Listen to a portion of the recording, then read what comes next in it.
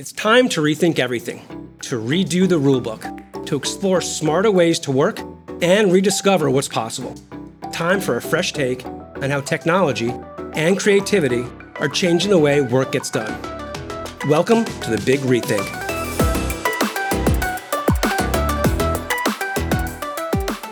I'm your host, Barry Ross, and today's segment is on sensors, a pretty big topic.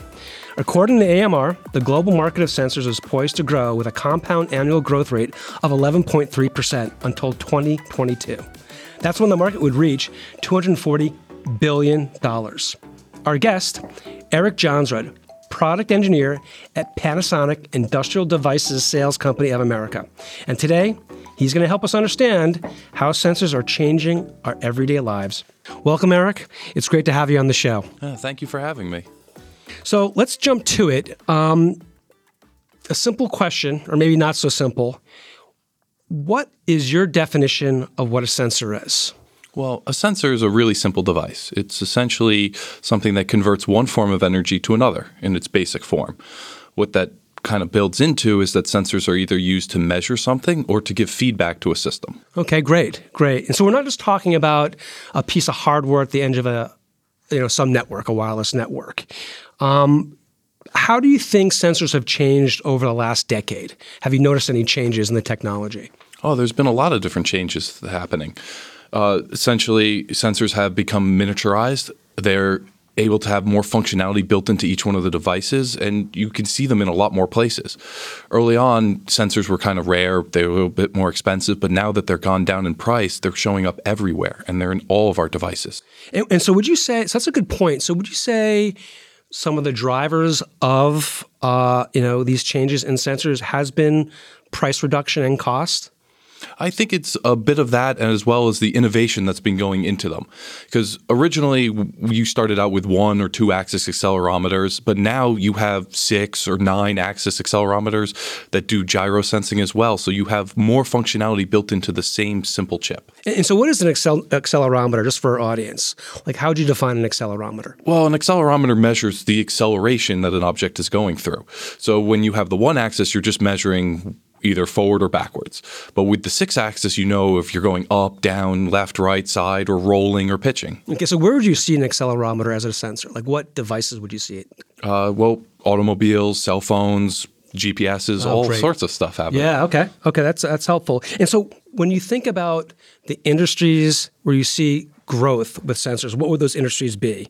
So some of the industries that have been growing from this have been like the automation industry. You can use these sensors to make robotic lines in order to detect and remove some of the human elements so that the robots can see and interact with their environment. As well as some buildings with security measures, now you can have more detailed analysis of what's going on in a particular site without having that many eyes on it. That's great. I think that helps. And so you see sensors in every industry, essentially, is what you're telling me. Exactly. They're pervasive. And so when you think about, a customer and what pain points they're trying to solve, how do sensors address, certain problems that, customers would see?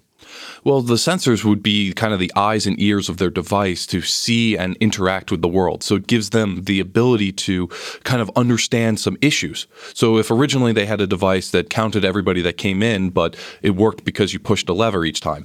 But sometimes 2 people would fall in behind. You would never know.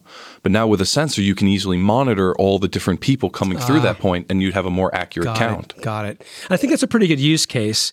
And so, one of the questions I get a lot is, Internet of Things, IoT. And to me, I think there's a relationship between sensors and the Internet of Things. And so what's that relationship to you between a sensor, something on the end of a network, and IoT?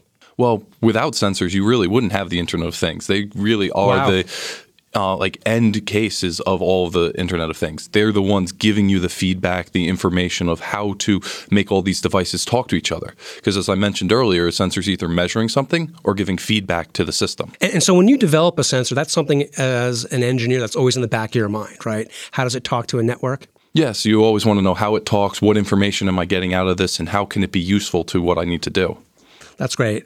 And so the next question is, when you start talking about technology and IoT, the next question I usually ask is, so what are some of the examples in terms of like analytics or big data or even AI when it comes to sensors? What are those use cases like for a sensor? Well, the sensors are kind of giving you that feedback information. So something that's becoming very popular right now is machine learning, where they're using multiple algorithms to check and continuously analyze a system to see how it's working. So they put a device in front of a sensor and keep looking at it over and over again to make sure that it's what they want to see. So they're training the sensor and the system to work together to give you the right outputs that you want. And so when we start talking about sensors and maybe the back-end technology behind what they do, is there something as an engineer you'd want your customer or an IT manager to know about deploying sensors? Like, what's your sense behind that? Is there something special? Well, there's something that engineers always have to take in consideration when designing is where is their device going to end up? What do they own in the building or the space that the sensor is going to go in? Because you could put a nice sensor that has a great view of the area, but then the person puts it on a bookshelf and you can't even see the room. I could see why that'd be a little disappointing, especially after all that work you put into it. And so that leads to my next question is, what have been the biggest hurdles that you've seen in terms of commercializing sensors?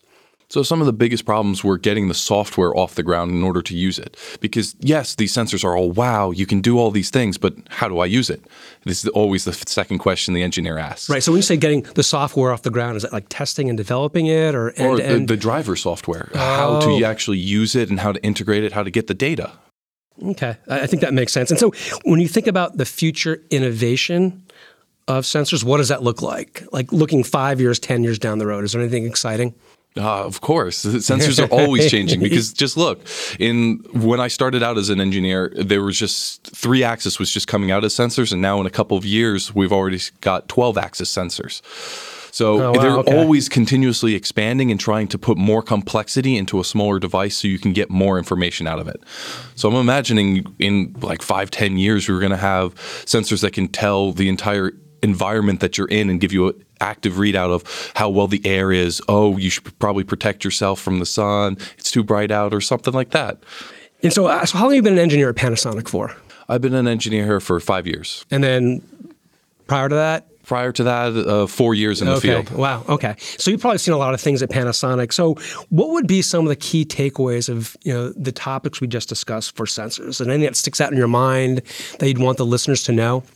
Well, one thing is that Panasonic is an always innovating company. We're always coming out with new and cutting-edge technologies, and we're trying to push those boundaries. Sometimes we make sensors that we don't even know what type of market they're for, and they're kind of growing into a field. Other times we get a problem from a customer, and we develop a custom solution in order to get them to the right answer. And so that's interesting. So is there one way that you prefer, whether it's kind of more you're building the sensor for more of kind of a horizontal application as opposed to a customer problem?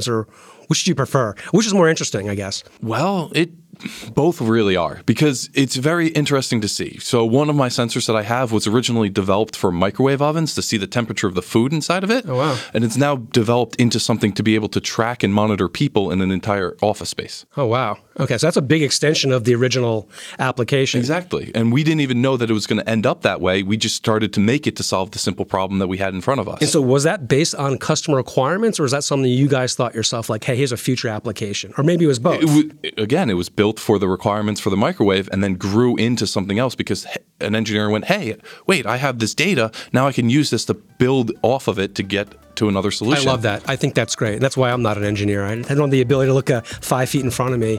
But to think about a future application with existing technology, I think is special. So here's my favorite question. What do you love about your job? Well, I love being able to help people find a solution. That's one of the greatest rewards of being an engineer is helping solve problems. And it seems like you've been doing that for quite some time. Well, that's it for us on another episode of the Big REthink. Until next time, I'm Barry Ross.